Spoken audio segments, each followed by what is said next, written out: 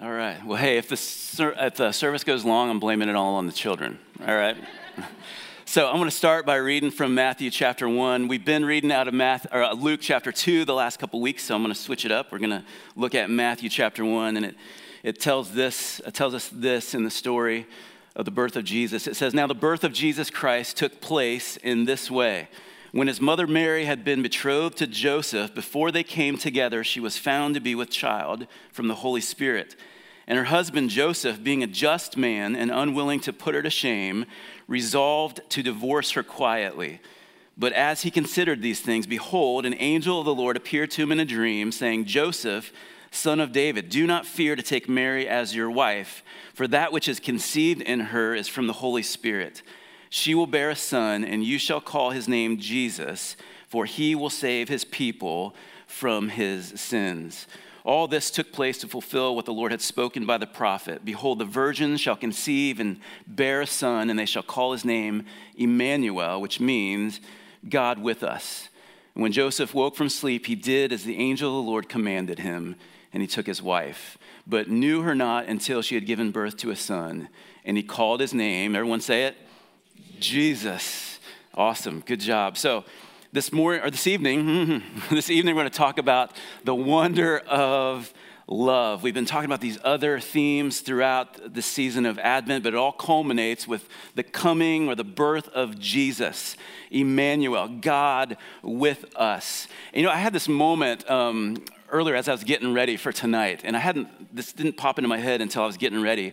I remembered back to the night before. It was May 12th, 2003. It was the night before my firstborn son was going to be born, and my wife was going to be induced the next day, and so we knew, or maybe it was that night, I think it was what it was, and so we were going into the hospital. We knew he was coming, but little did we know, as first-time parents, like how much this child was going to change our lives, turn our lives upside down, and rock our world, right? And all the parents in the room said, amen, right? You have no idea what that's going to do. And yet, I thought back to this image. I remember this picture that we took with her big old, belly, and we're standing in the nursery that we painted and prepared for our firstborn son who was going to change our world. And yet no baby born in history has ever changed the world and rocked the world like the birth of Jesus. And we are on the eve of the celebration. We celebrate the coming of God in the flesh to us. And he was a God of love who came to bring us love. So as we consider this theme of love, here's the question: what is love? And I'm not talking about the song. Some of y'all immediately were thinking of that old 90s pop song. Some of you, or else you're thinking of it now, right? What is love? Baby, don't hurt me. Okay. We're not talking about that. What is love? What is the definition of love? If you looked it up in the dictionary, you might find a definition like this, which is an adequate definition. It's a profoundly tender, passionate affection for another person. That's kind of a dictionary definition. That's great, but that deals a lot with feelings, and that's part of it. But a biblical love, what we call agape love, this is the deepest form of love. It's an unconditional love that comes from God. This is kind of a definition of agape love. Love is not primarily a feeling, but an action, a choice to act in a way that brings well-being to others without expecting anything in return. And so this idea of love, it's a basic universal idea. We learn about it from a very young age. Most of us know well what it feels like to either be loved or to not be loved.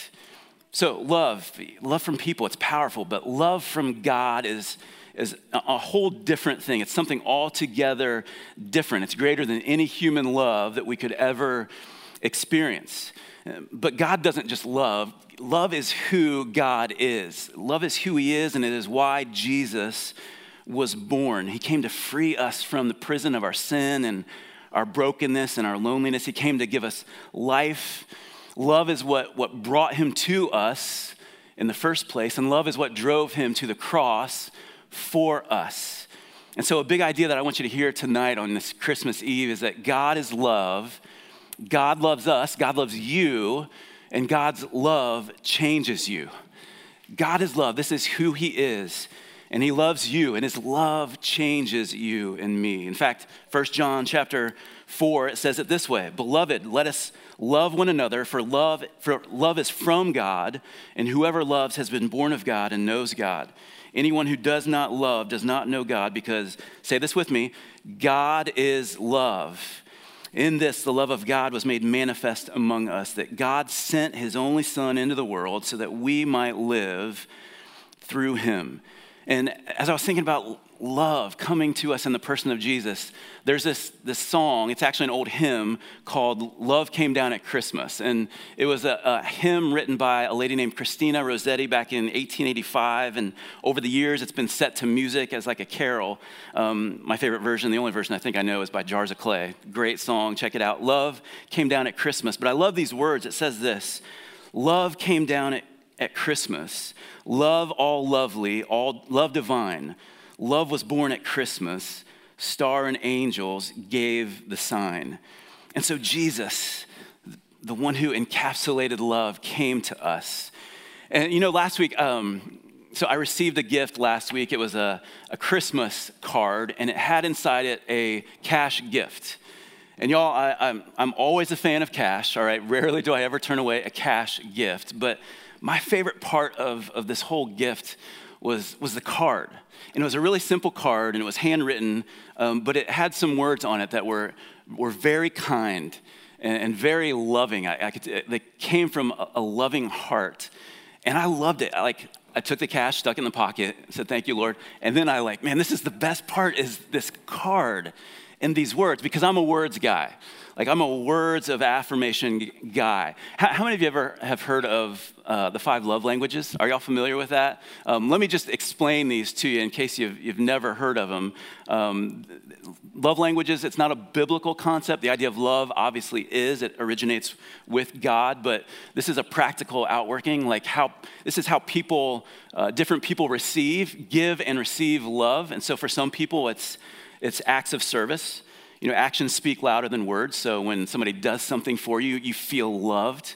Another one is receiving gifts. Some of you are like, that's me when somebody gives me a gift. And it's all about a heartfelt gift. It's not about the amount of money spent or the magnitude of the gifts. It's just the thought behind it. When somebody gives you a gift, you feel loved. Another one is quality time. So that's like undivided attention. Just spending time with somebody makes you feel loved. Words of affirmation, again, this is mine. Words that approve or encourage. Man, those are how you receive love from people. Physical touch is another one, appropriate physical touch, whether it's a hug or a high five or a fist bump or, punch him across the jaw, whatever it is, physical touch. And, the author of this book, Gary Chapman, he's made a living off of this. He's got 5 love languages for couples and kids and grandparents, grandchildren, and, he's living off of this. But it's a really cool concept, and it's kind of explained in we all have a love tank that goes empty, and one or more of these are ways that people fill up your tank to make you feel loved. And I just thought about that with that card because, again, it proved to me that words of affirmation are like my love language. But as I thought about love and agape love, biblical love, the love of God, I just thought about these love languages. And I thought how Jesus, in his coming, he came to love us and to show love. Love came down, and God spoke love to humankind in every way possible. In every language that there is, he spoke love. Now, this may seem silly, but so I was thinking through, how did God show us love through these kind of love languages, okay? So work with me here, okay? So acts of service, think about this, that God's love was shown in action when he sent his Son to us. And we just saw that in 1 John 4, verse 9. It says, "In this the love of God was made manifest." He showed it to us. He put it on display through action, that God sent his only Son into the world so that we might live through him. And then in Romans 5:8, it says this: "God shows his love for us, and that while we were still sinners, Christ died for us." I love when we talk about the Bible being God's love letter to us, but he didn't just say, "I love you." He showed it with action. He sent his Son to die for us, the ultimate act of service. And he came and he laid down his life. Receiving gifts. How many of y'all say receiving gifts is my love language? How many of you all would say that? Okay, some of you are lying. You love gifts. That's why you love Christmas. Receiving gifts. Think about this. He came to offer us, and if you know the language of the Bible, he came to offer us the free gift of salvation. The greatest gift giver is God himself. Every good and perfect gift comes from above, from the Father of lights. And we see in Romans 6:23, it says, the wages of sin, what we deserve because of our sin against God is death, separation from God. But the free gift of God is eternal life in Christ Jesus our Lord. The greatest gift was the gift of his Son. And through him, through our faith in him, we can have this gift of eternal life. He is a gift giver. Think about the next one, quality time. Quality time. He came to provide us. We just saw it in that verse. He came to give us this gift, that gift of eternal life. He came to provide us with eternal life with him. Not just life, and he came to give us full life on earth in this life, but he came to give us a life that would last forever with him. And because of what Jesus has done through his death and his burial and his resurrection, we have access to God, that we can spend time with him at any point that we want to. He's available and open to us, and he invites us to come to him. Quality time. John 3:16, it says it this way, and you know this, for God so loved the world that he gave his only Son, that whoever believes in him should not perish but have eternal life. So he gave, this gift giver, he gave eternal life, this gift forever with him. Quality time. Here's another one, words of affirmation. If you know anything about the scriptures, the New Testament, even John chapter 1, when Jesus comes, the Bible describes him, it calls him the Word of God. He is the Word of God, and he came to give us his word, which reveals to us who he is and reveals how much he loves us. And there's no other words in all of the universe that affirm us and give us identity and purpose and meaning outside of the Word of God. These are the ultimate words of affirmation, and that's why he came. Matthew 4:4, Jesus quoting the Old Testament, he answered the devil and he said, it is written, man shall not live by bread alone, but by every word that comes from the mouth of God. He came to give us the words of life that we need. And then this fifth and final one, physical touch. Some of y'all are like, let's see how you deal with this one. Physical touch, really? Physical touch, man, this is what Christmas is all about, that Jesus, that God didn't stay from afar and tell us he loved us. He came up close.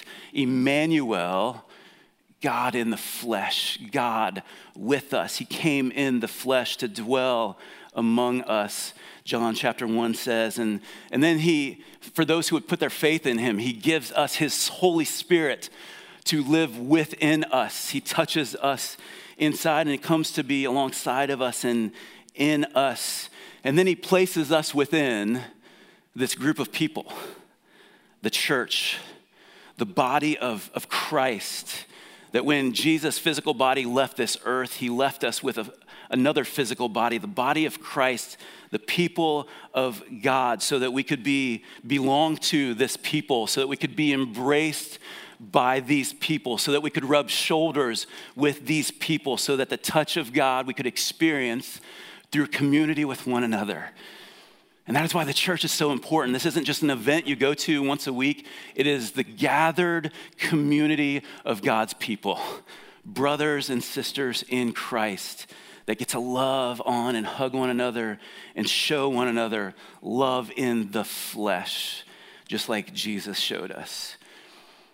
And so all of these things, man, God showed us up close and personal his love, this agape love. So what do? How do we walk in the wonder of love? Well, it's pretty simple. It's pretty simple. First, we need to receive the gift of God's love. We receive the gift of God's love. And I don't want to miss this opportunity for some of you maybe that don't hear this on a regular basis, that aren't exposed to the truth of God's word. Maybe this is your first time being in church in a long time, or maybe ever even. I don't want to miss the opportunity to tell you that Jesus came because God loves you. And he wanted to make a way for you to have a relationship with him. And he offered this free gift to you of a relationship with him. And the way that you receive that gift, it's the same way that you receive any gift at Christmas. You just receive it, you take it. To receive it, you simply believe. To receive, you simply believe. You believe that God loves you, that he created you for his purposes, and that he died to save you from your sin. Receive that gift. And maybe you're here tonight and you've never received the gift of God's love to you. Man, all you have to do tonight is believe and put your faith in him, the one who loves you. Amen? Receive the gift of his love. And then the second thing is to walk in the wonder of love, love others. Love others. We weren't made to just receive it, we were made to give it. 1 John, we were there a minute ago. 1 John 4, verse 11, it says this, it goes on. Talks about love is from God. God is love. Verse 11, beloved, if God so loved us, we also ought to what? Love one another. If God loved us in this way, we ought to love one another. And so if you've received the gift of love, man, walk in the wonder of love by loving others in the same way that he has loved you. Amen? That is what this season is all about. And we're going to sing a couple more songs here to kind of wrap up our time together. One is an old hymn called The Love of God. Any of you remember that song? If just raise your hand just to let me know if anybody's heard that. Okay, a couple of you, so this may be new for some of you. This is an incredible song. I'm going to ask you all to do me a favor. If you would just stand with me. And I just want to read the first set of words from this song just to kind of prepare our hearts. We'll sing this, and then we're going to sing "O Holy Night," which some of y'all, if you follow our like Facebook and Instagram feeds, a week ago we posted a poll, like what's your favorite Christmas carol? And we gave you 4 options. Overwhelmingly, "O Holy Night" was like at the top of that list. And so I said, hey, let's give the people what they want at Christmas, right? And so we're going to sing "O Holy Night." But let me read just a few words from the love of God. The love of God is greater far than tongue or pen could ever tell. It goes beyond the highest star and reaches to the lowest hell. The guilty pair bowed down with care. God gave his son to win. His erring child he reconciled and pardoned from his sin. Could we with ink the ocean fill, and were the skies of parchment made, were every stalk on earth a quill and every man a scribe by trade, to write the love of God above would drain the ocean dry, nor could the scroll contain the whole, though stretched from sky to sky. O love of God, how rich and pure, how measureless and strong. It shall forevermore endure, the saints and angels' song. Christmas is all about the love of God come down to us in the flesh. And so tonight, let's sing about the love of God.